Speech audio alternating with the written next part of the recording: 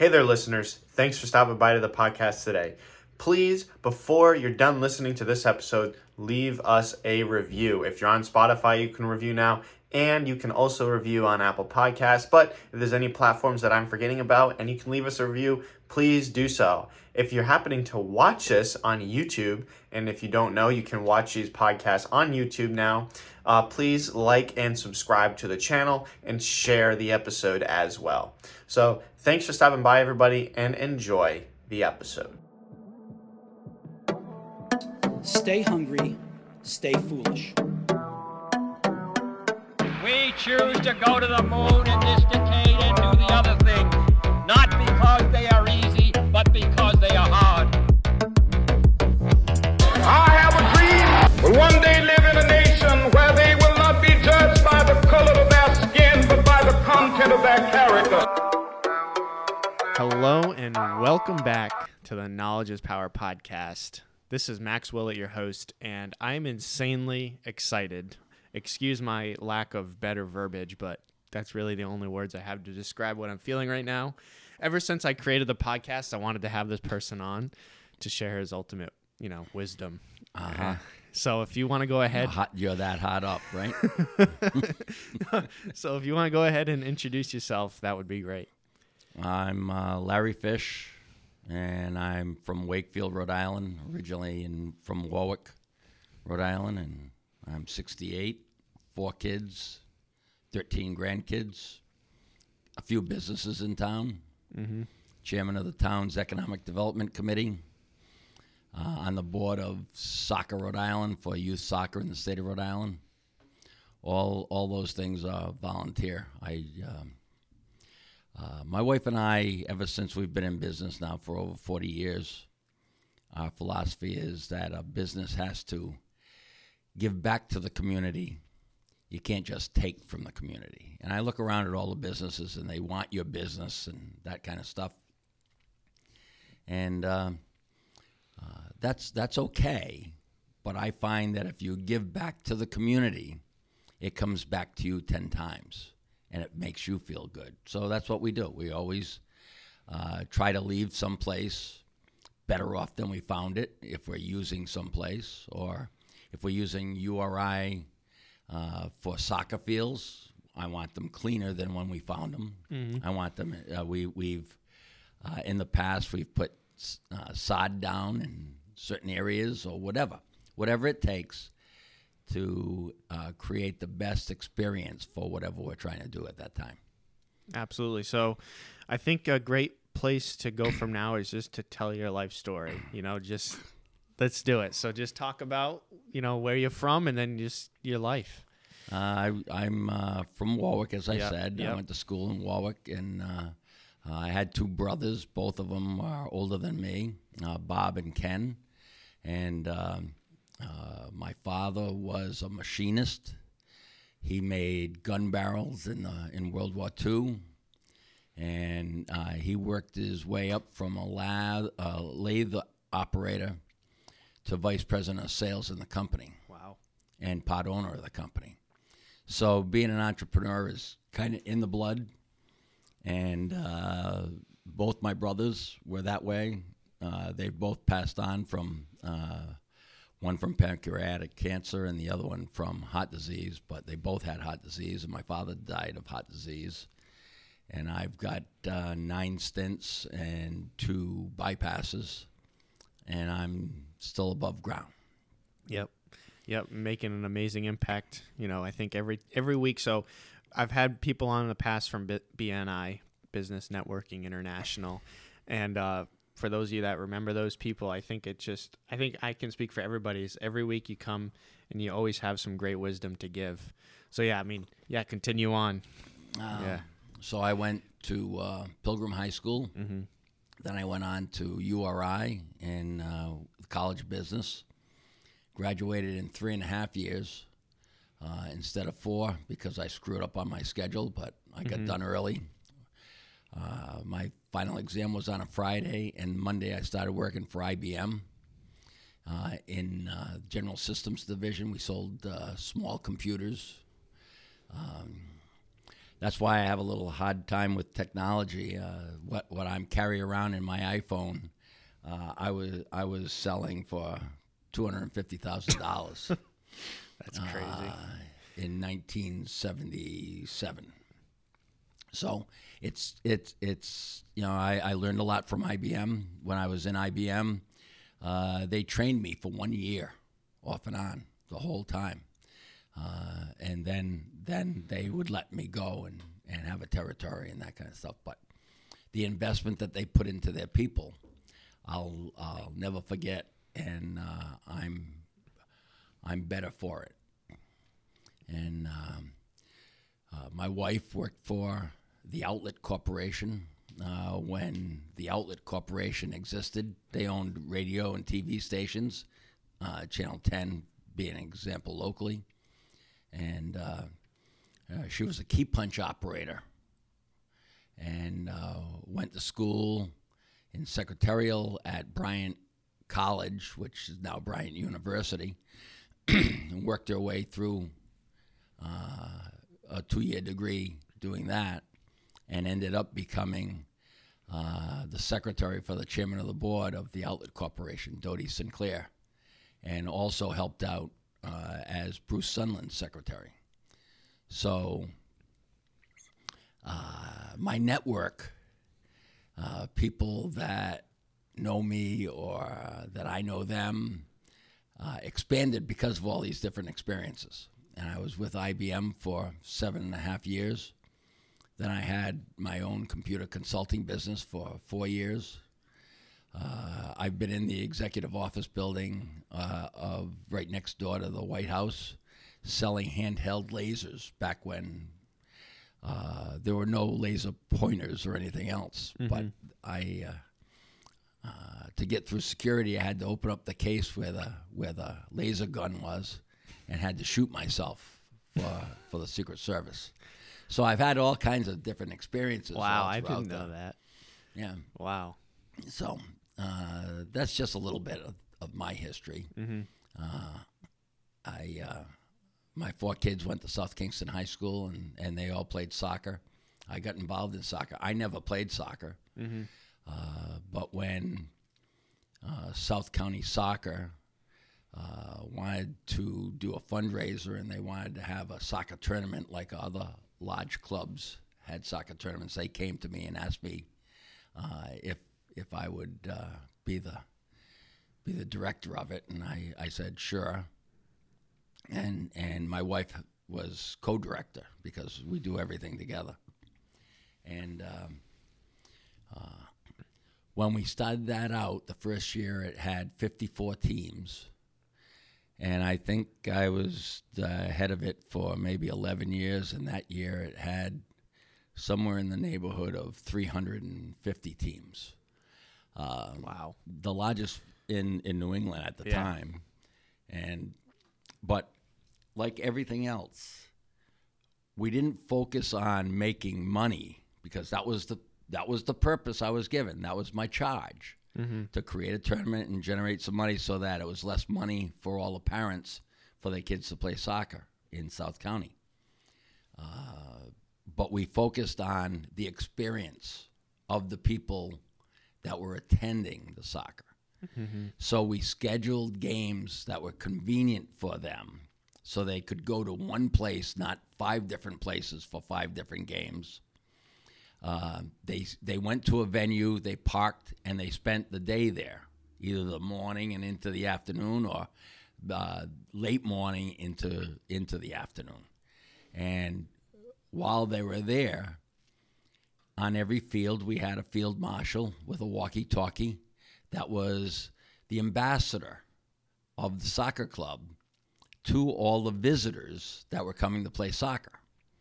And that's something we're very proud of. We showcased our community at the peak of its time, right around 14th of July every year, around that time frame.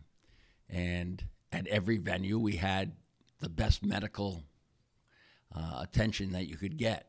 EMS people, we took care of the kids if they were hurt. We had a really great caterer that I found out of Boston that would come down, and everybody could go to that one area where their soccer field was. All their games were going to be on that soccer field, and they had great food, great medical care, and they had somebody that could tell them where the closest beach was, or the best scenery, or whatever. And that's why it went from 54 teams to 350 teams. And another thing I try to do in my life is focus on you, not me. Talk about what. If I solve a customer's problem, that's what they're coming to me for. So if you focus on them, not what I'm selling. I'm not trying to sell a service or sell a product to a customer. I'm trying to help somebody solve their problem. And in dry cleaning, that's clean clothes or convenience. So just for everybody to know, just explain, what your current job situation is. My wife and I have owned Pier Cleaners on High Street in Wakefield for 21 years. We're in our 22nd year owning it. It's been around since 1954, the year I was born. So I won't take credit for everything, just the last 21 years. Yeah. So, continue on. I just wanted to make sure people got a little context of what you were talking about, because I don't think you had mentioned that yet. So I think in everyday life, if you focus on the area around you and try to make that better, the people around you and make them better, share your knowledge. Knowledge is power, right? I love your name of this thing. Thank you. I've never listened to a podcast in my life, but I wouldn't know how to sign it on. I sold computers that have 10 times the power of this iPhone for $250,000, but I don't know how to turn on a laptop because I just got burnt out of it. Yeah. I know the value of them. Everybody in my company has computerization, and we're very automated. But it's not me doing it. It's other people that I entrust in that. So, but that's if you focus on helping others, the sales will come at some point in time, and that's what I did with the Seaside Classic and a soccer tournament, and that's what I've done in business and in my life. I try to help people solve issues one way or the other. Maybe it's not me. Maybe I know a guy, and I get them in touch with them. You're in 3D printing. Yeah, I can personally vouch for you saying that it's always good to help other people, because I remember you calling me, oh man, it must have been a couple of months ago now. Yep. When just after you'd gotten out of surgery, and you were mentioning 3D printing to your surgeon and how his son was into 3D printing, and you had mentioned my name, and I'm like, I was absolutely blown away. It's like you just gotten out of surgery and you're thinking of me. For all of those people that think that Larry's just trying to, just make stuff up and just say this to make himself look good, he does it. And everybody that I know will personally vouch for that. And, you see these people on TV do that, and then there's nothing showing that they've done it. But Larry does it, and I can personally vouch for that, so thank you. Yeah, well, the story you're talking about, I have a heart surgeon that does robotic heart bypass. And of your listeners, if anybody's out there that has been touched by heart disease, their mother, their father, son, daughter, and they've been told that they have to have a bypass, that involves cracking your chest.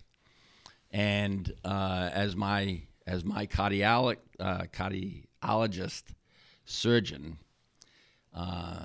explained to me, is, operating on your heart is a major thing when you have to fix your heart. All right, that's big time. Mm-hmm.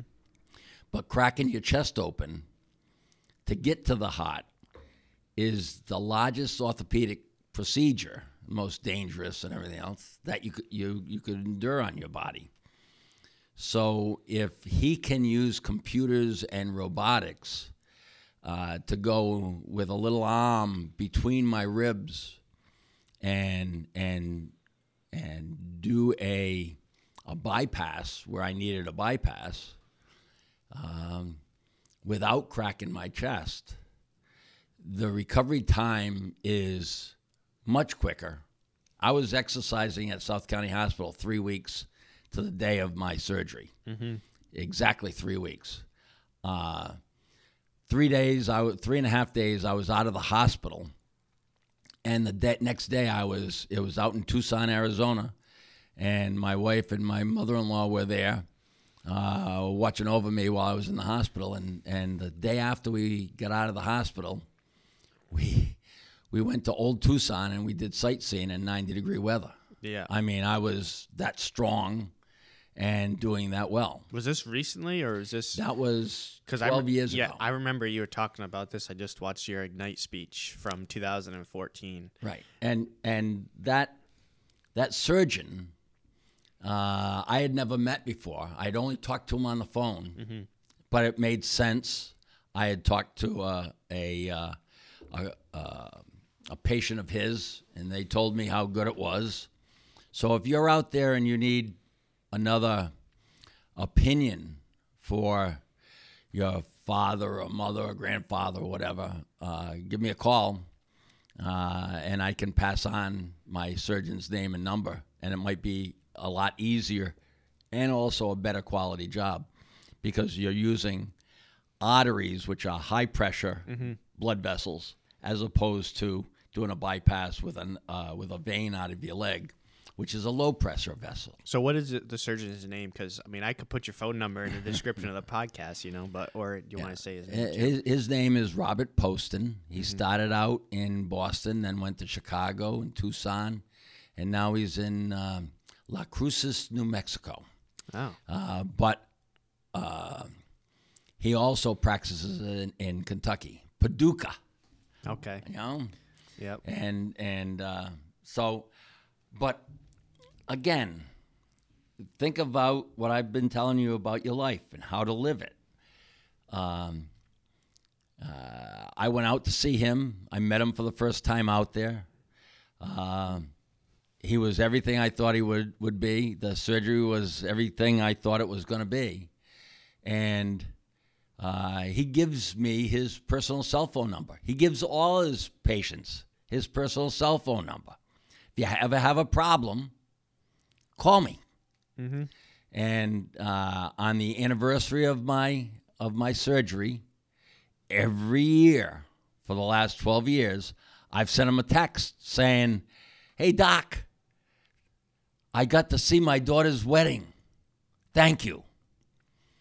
I saw my 13th granddaughter born. Thank you." Wow. Every year, and we go back and forth. Mm-hmm. And I'm thanking him because I'm truly touched by what he did and how he affected my life. And I want him to know that, and I appreciate that. But if I can help him in any way, because this is groundbreaking, it's kind of like you in 3D printing, he's using robotics to do, and he's only one of a dozen in the country that does it.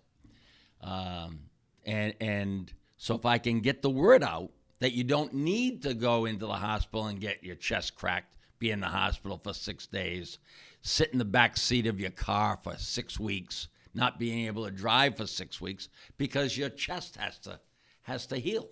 Mm-hmm. So you can't sit in the front seat because it's dangerous. If you get in a car accident, you'll die. You can't wear a seatbelt across your chest.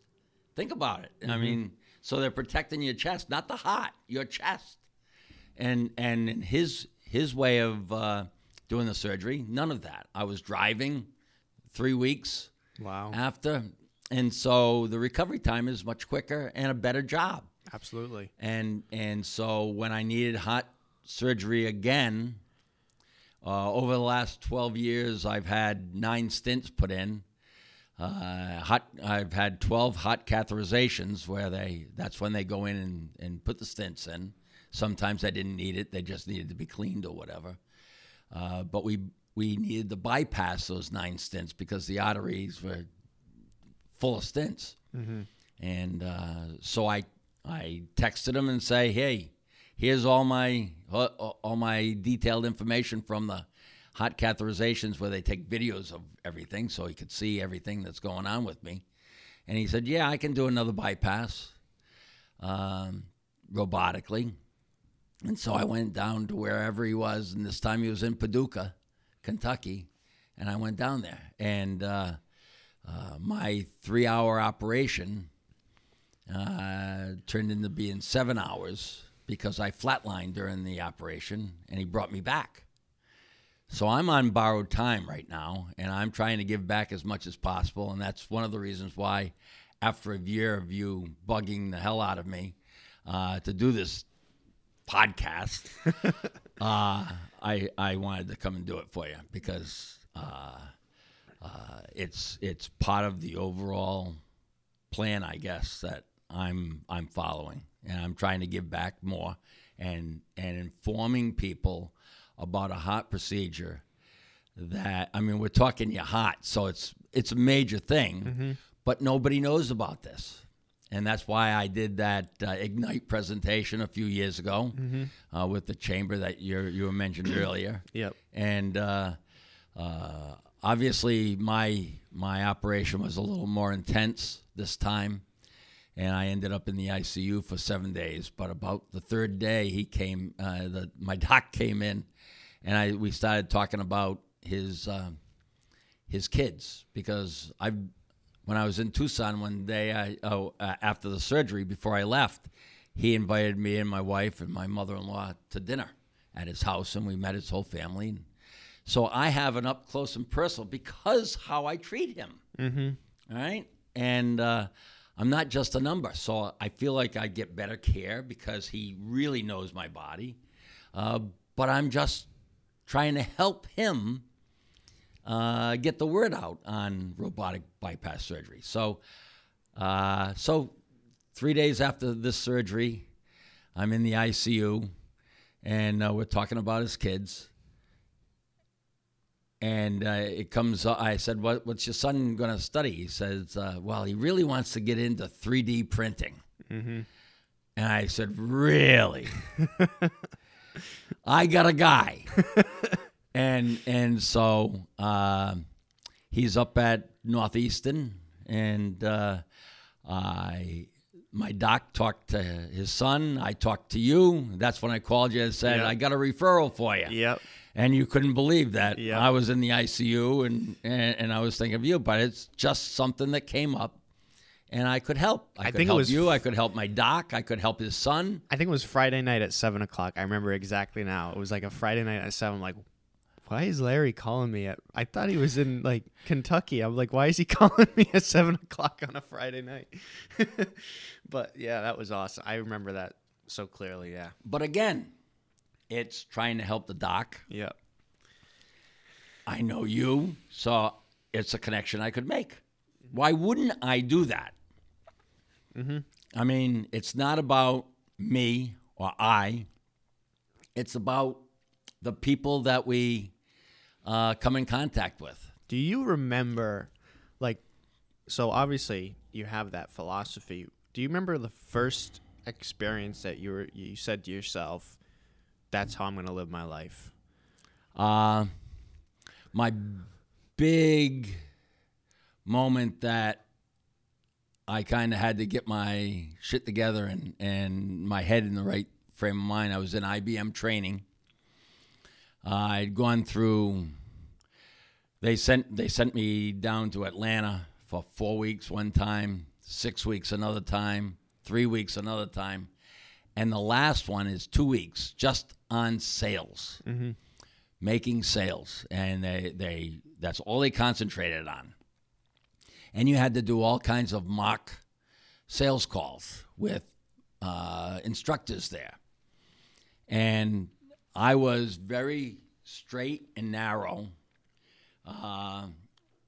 and I was cardboard. I was talking like out of a script, and I wasn't doing well. In fact, the guy that managed the sales training called my manager in Providence, said, "This guy's not going to make it." And my sales manager said, "No, I believe in him." Now, they had interviewed 306 people. This was back in the late 70s, and there was no jobs out there.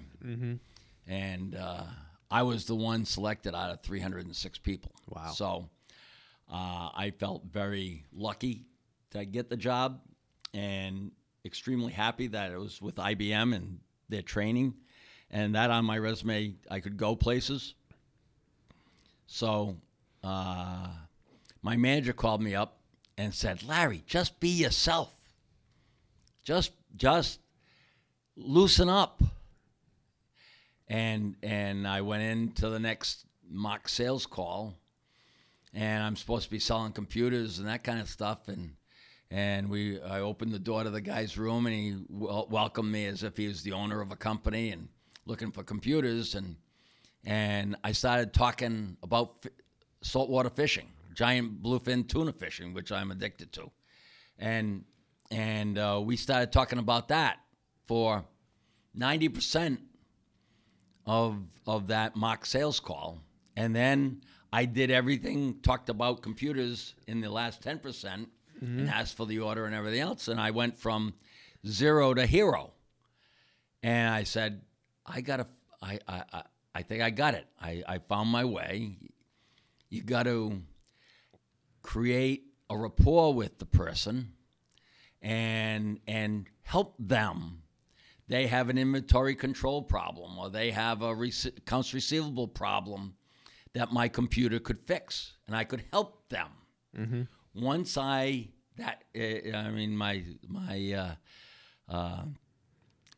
very stubborn Swedish brain got that into its head, that's what I've done. And in sales, I can say I don't have customers or clients. I have friends that I've helped. And if you go through business that way, I think you'll be very successful. But I think I've extrapolated that out into my personal life, and I try to do that too. And not just be communicating business stuff with you, but personal stuff with you. Maybe I can help you in another way. You know, I had a car dealer that was fantastic. I hate buying vehicles. I own a lot of them. Yeah. I just hate it. I hate the whole experience. But if I find a guy that I really like and everything, I'll let everybody know that. Yep. You know, my daughters say they listen to this influencer or that influencer on podcasts or on Facebook, whatever it is. I'm not really into that. But I feel like I keep on telling my kids, I'm the original influencer.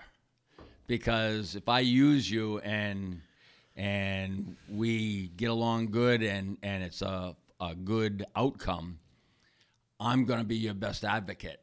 But I'm not selling your service. I know of your service. And when I'm talking to somebody else and they say they need that kind of service, I've got a guy. And I try to make my guy very happy and take care of, by helping him, he even wants to help me more. So that's what I mean. You get it back tenfold if you give. So if there's one thing I want to drill into everybody's mind out there is to treat people as you want to be treated and help them with anything in life. and it will come back to you tenfold. Absolutely. I think that's something that you're told all throughout your childhood. I think, treat others how you want to be treated, right? Yep. But I think through the experience of life of middle school, high school, you kind of lose it, because I think a lot of experiences just kind of discourage you, but you just have to keep pushing and living that way, or else you'll fail.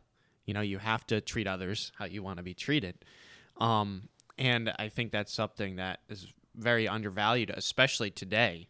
Me being around, coaching baseball, if any of those kids are hearing this, and maybe you should probably listen to this, I feel like the personal or the relationships they have with their teammates or relationships that kids have with each other are just so lost because they just spend so much time in the fake world online.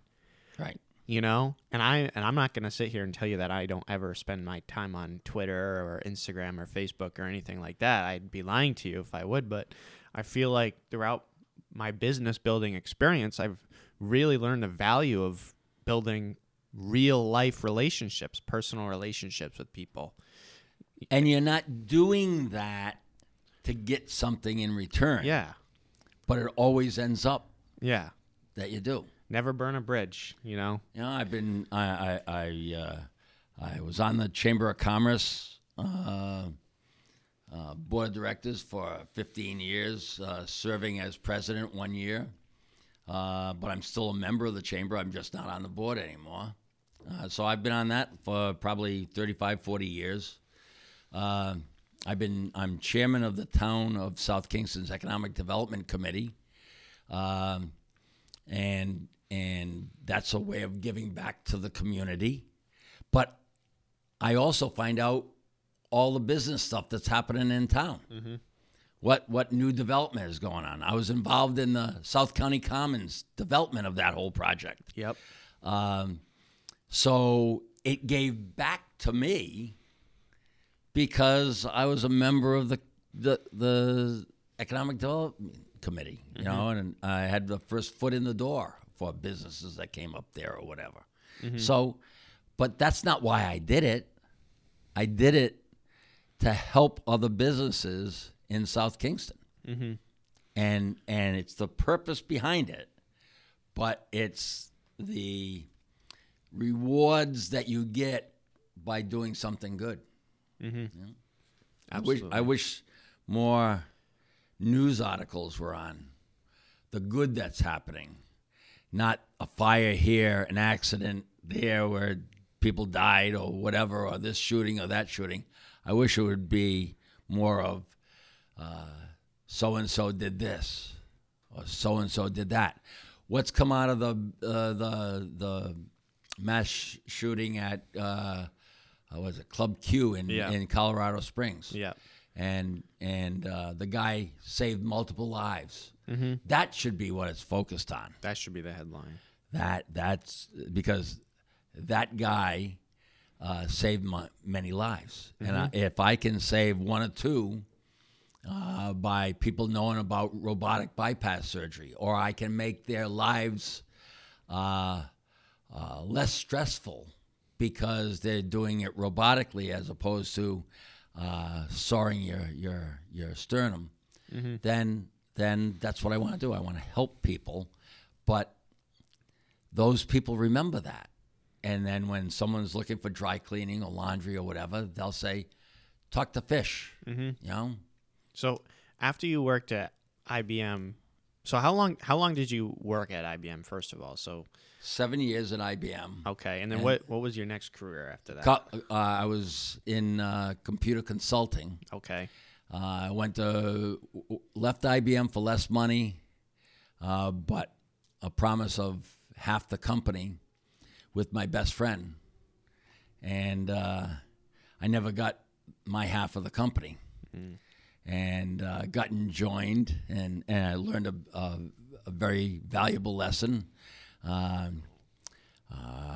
Bruce Sunland got on the phone and yelled at me for an hour.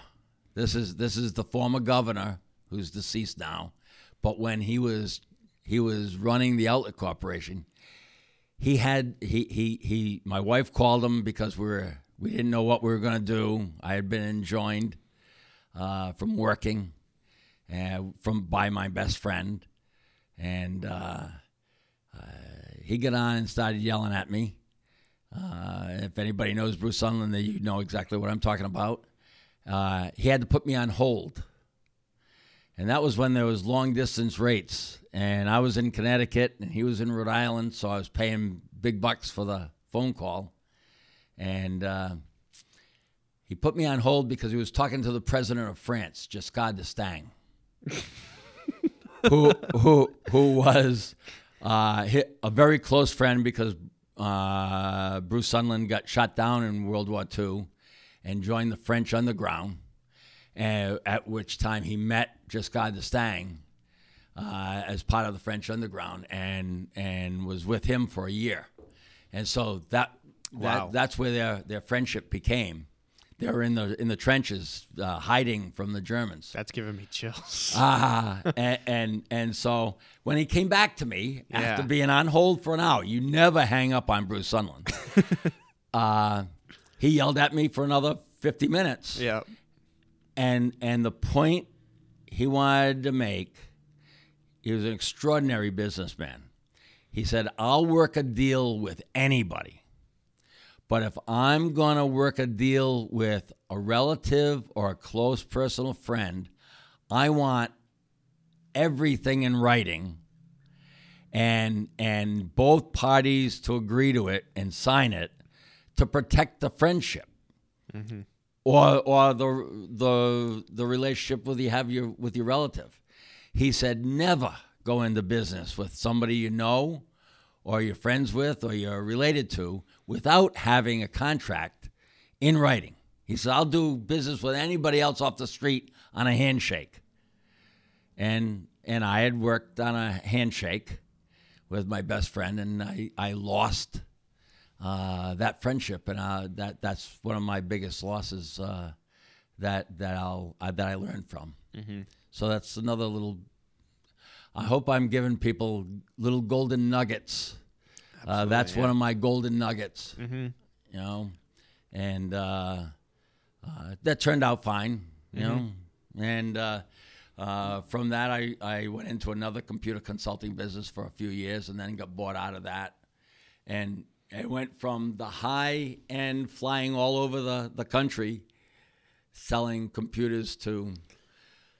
Well, I told you the U.S. government and retailers all over the country, to buying a small house cleaning business, cleaning toilets and mopping floors.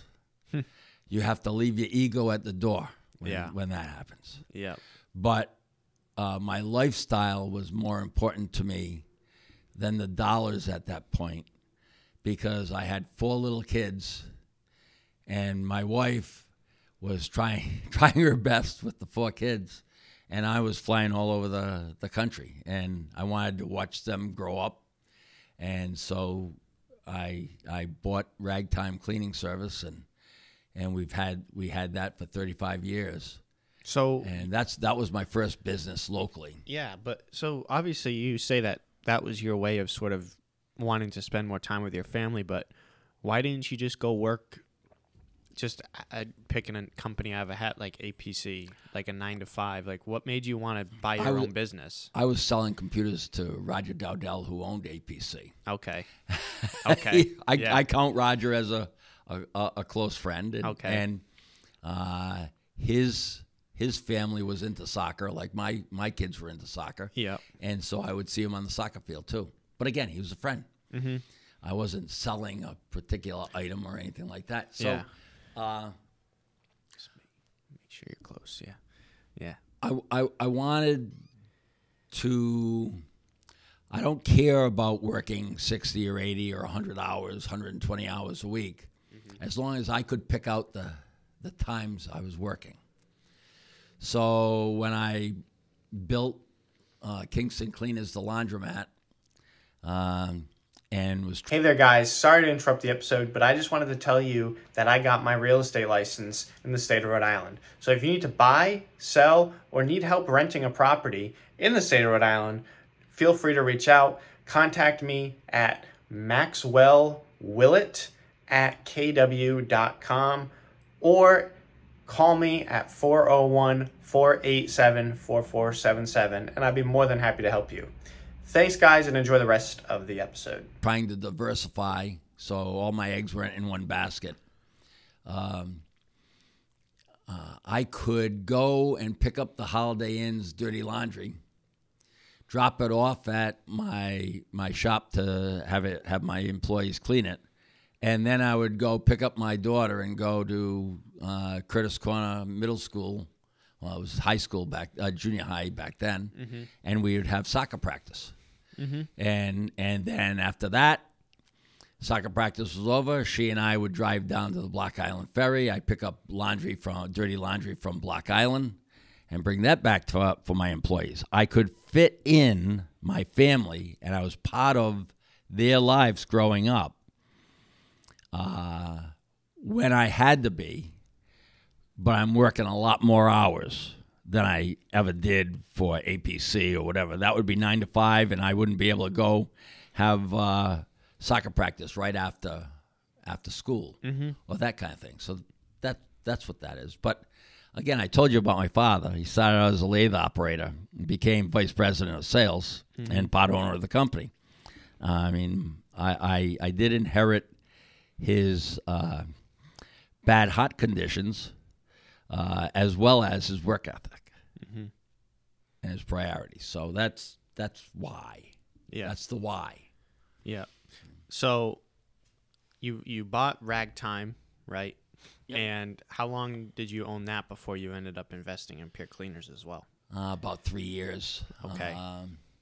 And we built a laundromat, and that didn't do the numbers that the salesman said it was going to do, and we couldn't make ends meet. And so I diversified and I pivoted and started doing commercial laundry, and that became the mainstay of that business. And then we had a fire at the laundry, and I lost everything. And that's a story for another time. But you know, I've had $1 million loss, having to cover. I had other people's goods, all the sheets, towels, pillowcases that went up in smoke, and I had to make all those customers whole. And I made out working relationships with other laundries in the area, and I would bring the laundry to them, and it didn't impact anybody's life other than mine. I had to be a little more attentive to pick up the laundry, and then you bring it to XYZ laundromat instead of my own place. And then you can't leave the finished laundry there, so I'd have to go back and pick it up and bring it to where it was going. So people were getting same-day service at the same price as next-day service for 3 months while we rebuilt. And I can tell you all about insurance claims and that kind of stuff because we rebuilt the Taj Mahal of laundromats and had another fire and another total loss because my landlord shut off smoke detectors in the whole building because they were always constantly going off. And so that's why I had such major fires. They would have just been a little, there were fires from clean laundry, not dirty laundry. And I have it on tape because I put in surveillance systems. But my surveillance systems went off when the ceiling tiles were falling in as opposed to when smoke was starting. Yeah. And so, but that's another time. Another whole section of my life. And as a result of that second fire, I was getting out of the business because I couldn't, every time the fire horns went off, my heart would stop a beat or two. I just get the heebie-jeebies. because I lost a few years of my life going through those episodes. And instead, I bought one of the laundromats that also had a dry cleaner at Pier Cleaners on High Street, so that I owned the smoke detectors.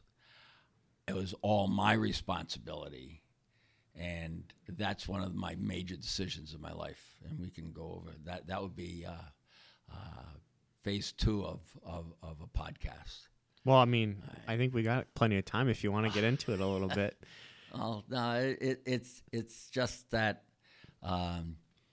when I had the first fire, I went to 3 different laundromats in the area, Narragansett and South Kingston, and I had my folders, if you will, my employees go to those places to do their work because my place was a mess. And I became friendly with the owners of those places because I was paying them retail price because I had the correct insurance. And so I was giving them probably $3,000 to $4,000 a week extra. One owner lived above the laundromat, and he would bring down coffee and Danish for my employees every morning. Yeah. He loved us. Yeah. And another one owned the dry cleaners, and when I had the second fire, a mutual friend of his and mine, and that was my friend through soccer. He said, no. I think I can. Don't go out of business. Just bear with me for a little bit. And I met Nick Marzilli, who owned Pier Cleaners, and over 6 months, I didn't rebuild where I was. I ended up getting an SBA loan and bought the business and the building from him. And that's where I started growing my net worth, as opposed to I had been in the same place for 15 years, paying $3,000 a month, and I didn't have anything to show for that. So that's $150,000. $36,000 a year times 15 years I was there. All right, so close to $500,000 bucks. a lot of and I money. had nothing to show for it. Yeah. All right, well, I ended up paying the same amount of money, and I had to mortgage my firstborn. I bet the farm. I couldn't lose. This is a true story. We left the closing with the $1 million loan that we needed.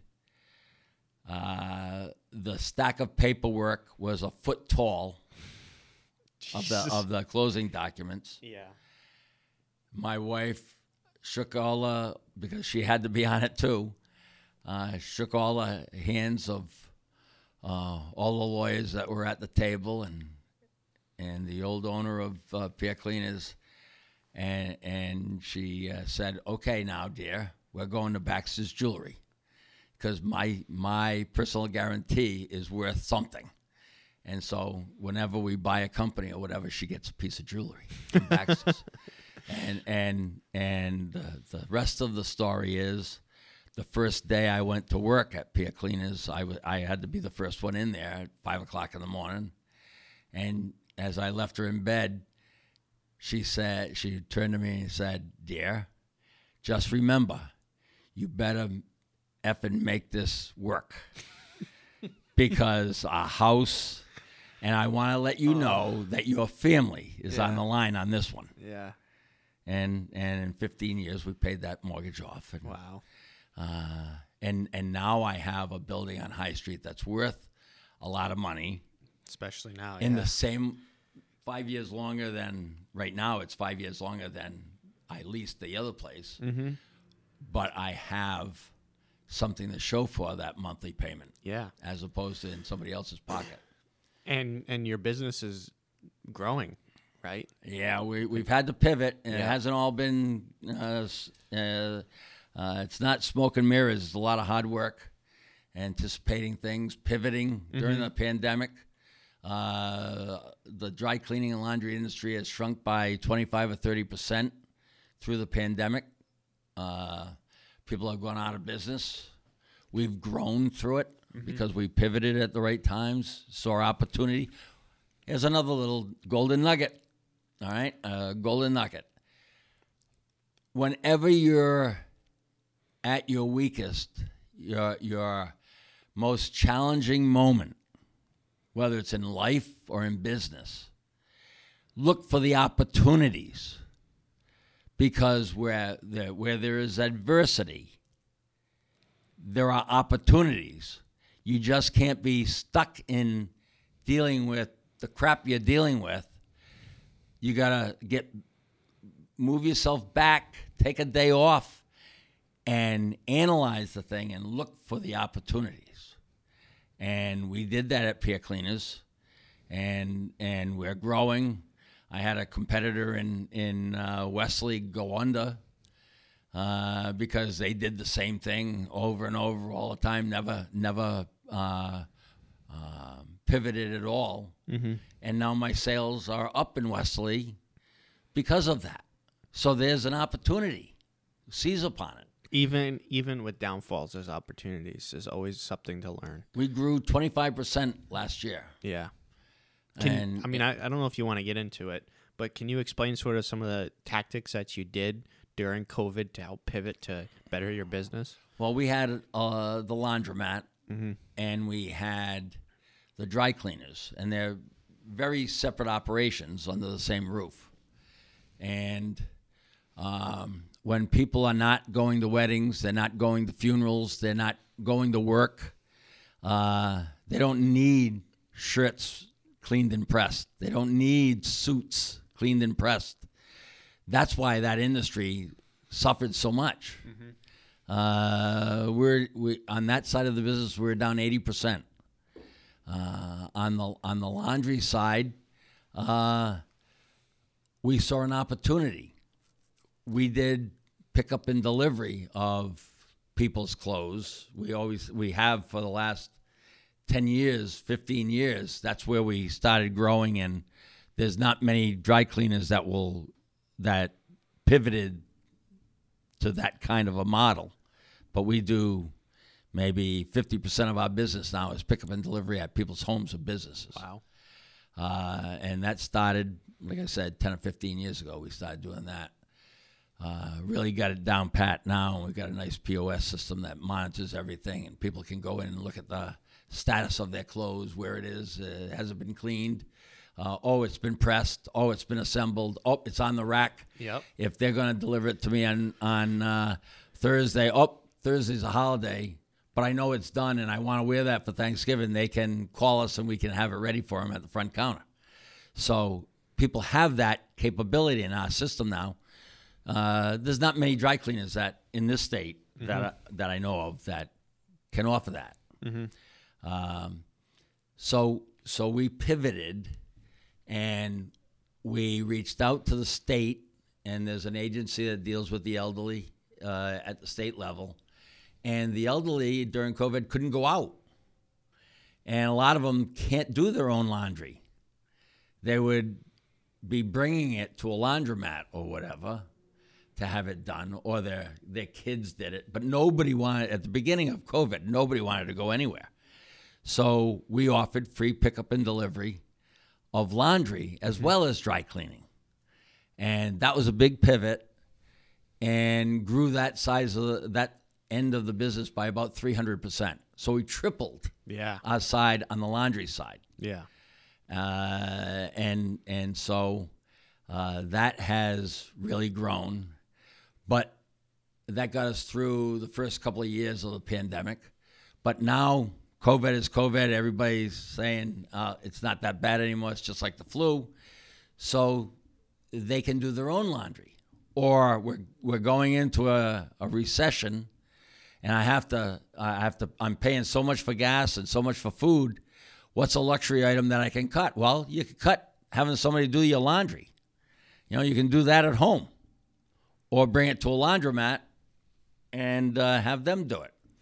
So we knew that would happen.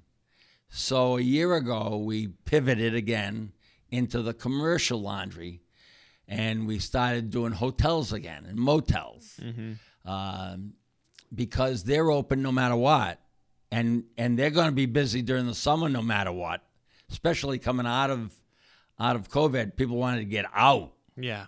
And so we picked up a lot of what we call wholesale laundry accounts. And this year we're 20%, 25% more than last year. We've lost, like we thought we would, people where we were doing their personal laundry. And so they're doing their own. So those sales are down, but the commercial laundry is up. Yeah. And so that's why our bottom, and the dry cleaning is coming back. Yep. It's almost to where it was pre-COVID.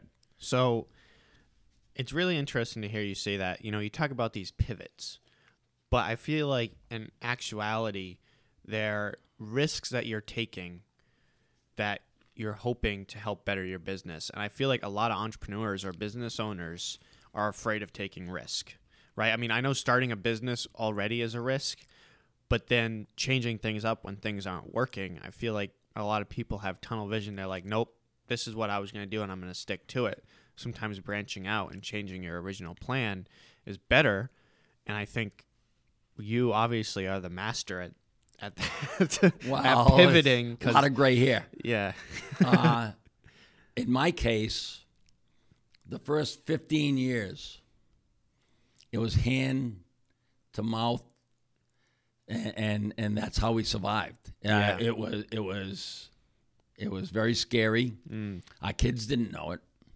At Christmas time is when we would go overboard. I love Christmas. I do Christmas lights. I got 10,000 lights up at my house, and I'm on a dead end that nobody goes by. Yeah. But I do it for the kids in the neighborhood and my kids. I'm still doing it now, and now it's for my grandkids. Yeah. And new younger families that are in my neighborhood. But Christmas, that's when we bought presents for all the kids.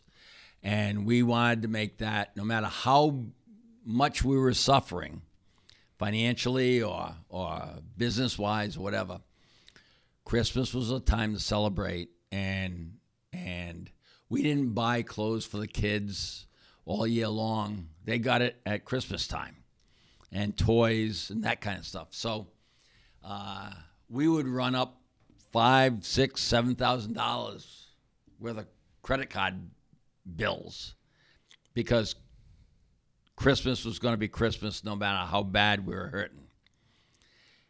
And it would take us August till September before we would actually have paid those off when we could afford it.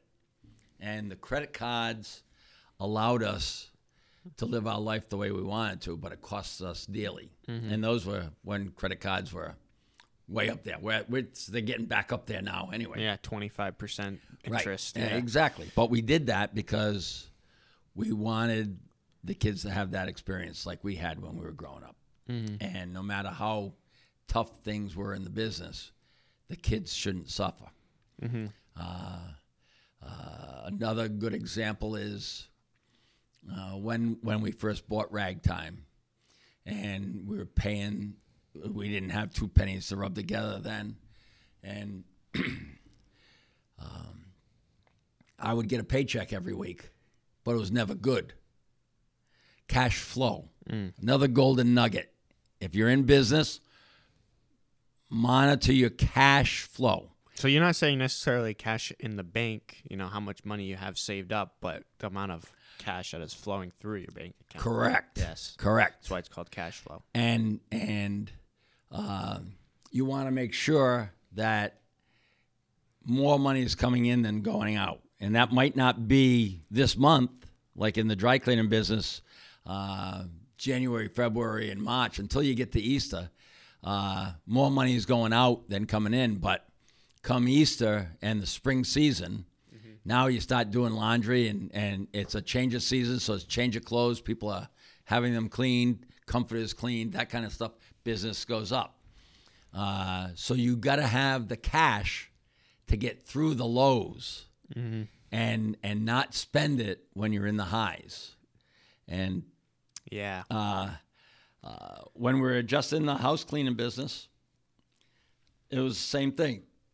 A lot of summer homes got cleaned during the summer, but not during the winter. Yeah. College students didn't care. Yeah. But when classes were over, beginning of May, the students would hire us to clean up the house so that they get the security deposit back. Yeah. And so cash flow was good then. Yeah. And then the summer people came back and we were in the money again. What's your cash flow? And that's a golden nugget. So I have a question for you. When it comes to money management, I started reading this book called Profit First. It was recommended to me by this real. I'm a real. I'm a realtor now. It was recommended through my brokerage, and well, actually, no, it wasn't. It was given to me by Brenda, the woman that ran our BNI organization. Yep. She was amazing. Unfortunately, she passed away. Man, it must have been over a year ago now. Yep. But yeah, she was awesome. I won that book in a Zoom meeting. That's what it was. And it's called Profit First. And they talk about, I haven't finished it yet, but they talk about having basically 5 different types of bank accounts for different types of expenses. And or you have one for, rent, one for other expenses like office supplies, things like that. One for, I can't remember all 5 of them, but another one for all your assets, to help keep them working, like your washing machines or your dryers and whatnot. Do you think systems like that work, or do you think that having a simplified money management system, like 2 bank accounts or just one, is more efficient? I have what I have because my wife manages all our money. Okay. If you haven't figured it out yet, I'd give it to you to help you out. Yeah. As opposed to keep it in my own pocket. Yeah. All right. And my wife knows that about me. Yeah. And so, where I have signature authority on the checkbook, I don't. She manages all the money. But so we'll have to get her on the podcast and ask. She has money market accounts and checking accounts. Okay. And because of our history, like I was telling you with Ragtime, when we first bought it, I would get a paycheck every week, but it was not good. Mm-hmm. And on her desk, there was a stack of maybe 10 to 12 weeks worth of checks that I couldn't cash. She couldn't cash because they were no good. We didn't have the money. Yeah. But we were making money. We knew we were making money. Yeah. One thing that I don't think you can do now that I got away with 40 years ago with Ragtime was as an employer, you withhold Social Security and taxes and everything else out of your employees' checks. And then once a week or once a month, back then it was once a month, if you were small, you would write a check to the federal government or whatever, state government, for X number of thousands of dollars. Well, we didn't have any money, so we never, when we first bought Ragtime, we had a corporation, but we never filed with the state or the feds. So for 9 months, we were withholding money from all our employees' checks, and we would keep track of it and everything else, but we were not paying that necessarily to the right authority, and it was in our account, and that was the cash flow that we needed to make it through. Mm-hmm. And once we knew we had enough cash in the bank, and back then it was like $5 or $10 grand, not a lot. Then we filed with the IRS, we filed with the state, paid them everything we owed them up until then, and then continued on regularly. So I kind of joked that my first business was half financed by the federal government and the state government because I just didn't pay that. And I didn't pay I paid myself, but I never cashed the checks. And then once we were able to, and those checks were good, I would do that. And another thing in business, a golden nugget, again, we always take care of our employees first, our suppliers second, and ourselves and our family last. Last week I signed over 50 checks for payroll because my wife makes me do that just to know how many employees we have and how many employees we're responsible for. Because we really take seriously that I have 50 some odd employees that are counting on a check. And it's got to be a good check. And they have so many kids that they're supporting off that payroll check. And in the beginning, I couldn't sleep some nights. And now I can. But just to smack me in the side of the head, she has me sign the checks every week. And that's a reminder to me that a lot of people are depending on us for their livelihood, not just ours.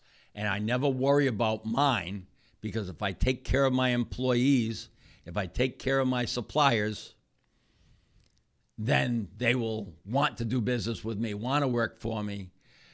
We treat everybody as family. You know, to the kid that just has their first job in high school at 16, I treat them like they're my kid. Yeah. My wife will say that that's one of my faults as well as one of my attributes because I've been burned. I had an employee that I let use an apartment of ours at the plant. He didn't pay rent for a year before I sent him packing, and then I had $15,000 worth of damage to the apartment that I had to pay for. But would I still rent to him? Yeah. I had bailed him out of jail a couple of times. So that's who I am. I'm not going to change. Yeah. Drives my wife crazy, nuts sometimes, but I don't want to abandon employees. I'll help them as much as possible. Yeah. And sometimes my wife calls me Fish Bank and Trust because I give somebody a loan for a deposit on a car or something like that, or for a department on a new apartment that they want to go into or whatever. I'm a softie for that. But again, when the shit hits the fan in the middle of summer and it's 120 degrees in the press room, those employees that I helped because I could, they're the ones that are going to be right there with me, getting through the work under horrendous conditions, but they'll be there. And that's, as again, treat people like you'd like to be treated, and they know I went above and beyond, then they're going to be above and beyond helping me out in my time of need. And it comes back to me tenfold again. It's the tenfold rule. Yeah. So that's how cash flow and that kind of thing. Absolutely. So you've said you have over 50 employees now, or around 50 employees. I mean, I just want to get your idea of like the hiring process. You know, you've hired a lot of employees. What is your approach to that process? I've asked several other business owners that I've had on the podcast this question. It's as hard right now as it ever has been. Yeah. In the 80s, if a high school kid was still breathing, I'd hire him, and they'd clean houses. At the height of this summer, it was the same way. Yeah. I was proactive in hiring for most of my summer employees are for the laundry and their kids, either high school kids or college kids. A lot of them, it's their first job, so we kind of mentor them and help them. They've never gotten a paycheck before, and don't blow it. Start saving it and that kind of stuff. Yeah. The labor market, it was terrible all through COVID, and so I came up with an idea, and I went to a school committee member as the head of the Economic Development Committee, and suggested that the high school do a job fair for local businesses. Maybe I think it was late May. It was a month before school was out. And they thought it was a great idea. Was this last year? Yeah, this past year. Last year, And and we had it in one of the gyms because gym was outside that time of year. And I did it in conjunction with Joe Veely and the Chamber of Commerce down here. And so my idea that got accepted by the Chamber promoted it. There was probably 25 businesses there. And the high school would send like 1/3 of the class body at a time for a half an hour.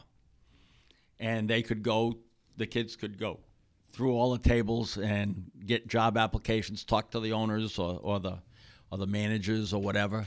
And a lot of companies got employees out of that. I probably got half a dozen. Wow. And that helped us get through the summer. And that was, again, another pivot, an idea that I ran by a couple of people. They endorsed it, and I think they'll probably do it again next year and go forward on that, because it really didn't detract from the school environment, and it was doing a great service to the parents of those kids and the kids themselves and all the employers in town. Got some people out of it. So that's what we did for this summer for that kind of employee. Somebody with skills that we're looking for, whether it's people skills, a salesman, which is a driver, where a driver will hire a driver, and he'll go every Monday to these 150 houses and businesses and picking up their laundry and going back to them on Thursday with all that laundry clean. And if they pick up on Thursday, they'll bring it back to them on Monday. That's what we offer as a free service. And that's really taken off because we're selling convenience. Why have to fit dropping you off your dress or your suit late in the day or on Saturday, take away from your family time, when for the same price as you standing in line in my call office at my front counter for 5 minutes or 10 minutes on a Saturday in line? Why do that and then do it again the following week? Or you forget to pick up that dress that you wanted to, and then you're calling me because you know me personally, and me going down and getting it at 6 o'clock at night on a Saturday night, so your wife can wear it at whatever function you're going to Saturday night. So a lot of people have done that. So if I'm looking for a driver, that takes a people person and somebody with a lot of consideration. They got to be polite. My drivers can't flip somebody off because they're in a van that says Pier Cleaners all over it, and everybody knows me. So I get the phone calls, and believe me, I get the phone calls. If they cut you off, if they go through a rolling stop sign, I get the phone calls, and I don't mind that. Yeah. Because they're a rolling billboard. They represent me and my wife. And just as in the quality of our cleaning, the quality of our service while the vans are on the road is very important to me. When I hire a driver, I say, every time you're on the road and you pass a police car going in the other direction, you wave to them. Now, why is that a big thing to me? Well, think about that cop out there how many friends do they have out there when they're working? And what kind of experience do they have maybe 5 minutes ago or 10 minutes ago? Maybe a domestic dispute or somebody broke into somewhere or whatever. Just a wave. Just to acknowledge them and thank them for their service. They might, my driver might hate the cops, but in my van, while they're working for me, they're waving to the cops because I want them to know. And if one of them gets pulled over, maybe they'll get the discretion from the cop because every time I see a pier cleaner's van, you're waving to us. Or are you the guy? Or they'll say, "Are you the guy that waved to me on High Street the other day?" Yeah. All right. It's a little. This is a golden nugget. It's a little thing that happens on a daily basis, and when you figure 8 trucks out there, that's once a day. Each one of them will pass a cop car and just wave. That's nothing. But it's doing the little thing, and that separates us. It separates pier cleaners. It separates Larry Fish, Phyllis Fish, and it really didn't cost us a dime. It's just a cultural thing in our company. Yeah. And here's the goal of that. The little things don't cost you anything, but can come back to you tenfold. Yep. And that's why I've been on the Economic Development Committee for so long, because I'm giving back to the community. You know, I managed the Wakefield Mall, another thing that we didn't talk about. Yeah. For 35 years. I started working for the owners 35 years ago. And where did anybody in South County see Santa Claus for the first time? Sat on his lap and got a picture. Wakefield Mall. Wakefield Mall. Yep. All right? That is extremely important to me. Yep. He comes via helicopter the day after Thanksgiving He's at a tough 11 guy o'clock. tough guy to get in contact with, too. Yeah. And you know, I'm responsible for that Yeah. to happen. And on Thanksgiving in the afternoon, I'll be out myself cordoning off the parking lot so Santa can have a place to safely land. And I do that on Thanksgiving after I eat. It's a tradition. I'll take a couple of kids, Yeah. go down and set off the sawhorses and the gasoline flags Yep. to do that. But it's giving back. It's the little things. And it doesn't cost you anything. Maybe a little time. And that's another golden nugget.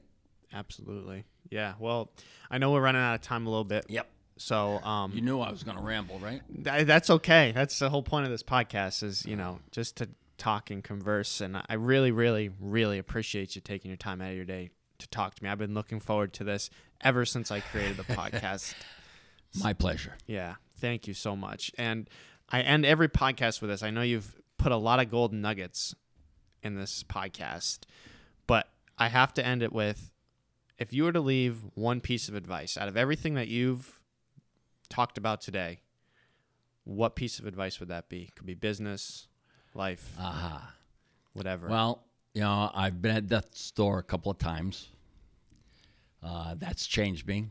It's changed my priorities. People will tell you that I've changed in the last couple of years. And I think my answer to that question would be live by the golden rule. Do unto others as you want them to do unto you. And if you follow that, that's giving back. Think about the meaning of that. You do for others. You think of others. You help others. You educate others. You mentor others. And it will come back to you tenfold. That would be that's the biggest nugget. Right? Absolutely. Well, I'm just going to say it again. Thank you. Thank you, Larry. It's been an absolute pleasure talking to you. And those of you listening, I hope you enjoyed today's episode. And make sure to follow Knowledge is Power on Instagram. Make sure to check out Pure Cleaners in Wakefield, Westerly, and there's one in Stonington. Yes, I knew it was like near Mystic, but yeah. So yeah, Pure Cleaners, great place. I get my shirts dry cleaned there. This shirt was not dry cleaned, but it has been dry cleaned in the past. Thank you again, and thank you everybody for listening to the Knowledge is Power podcast. And I will catch you in the next one. You want to say something? I just hope everybody has a happy Thanksgiving or had a happy Thanksgiving when this airs. Yeah, that's what the lingo is. Yeah, it'll be posted next Monday. Posted, okay. Yeah, yep. So thank you very much. Catch you guys later.